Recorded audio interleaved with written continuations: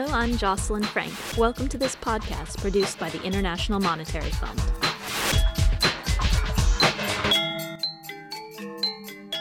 After author Daniel Yergin won the Pulitzer for his book called The Prize, The Epic Quest for Oil, Money, and Power, he waited over 20 years to tackle the topic of oil again.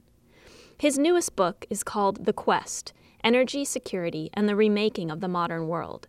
It's a response to the major changes that have taken place in the global energy market over that time.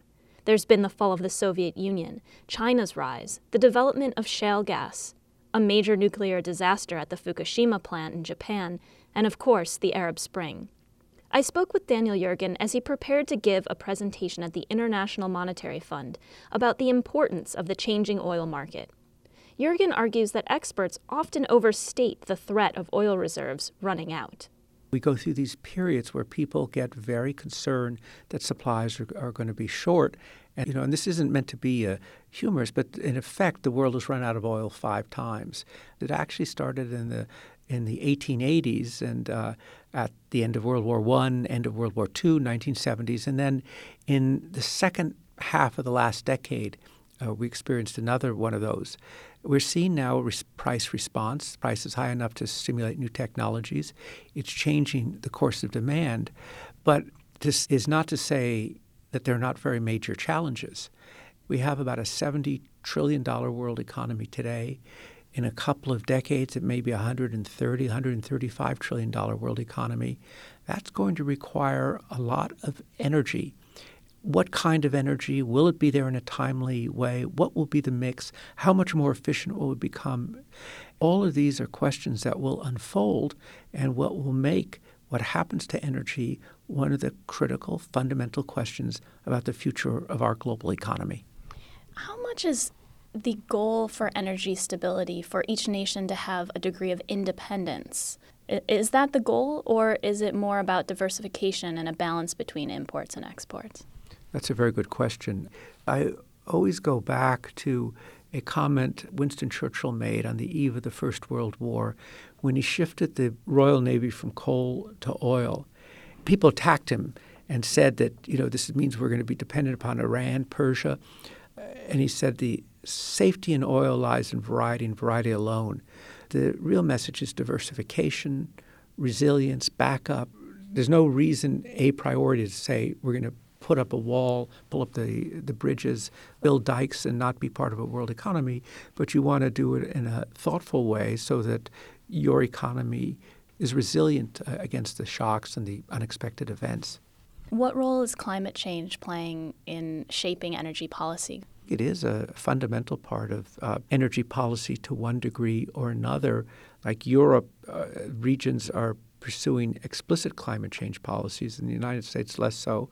Since the financial collapse of 2008, clearly the focus has been on jobs, recovery, stabilization.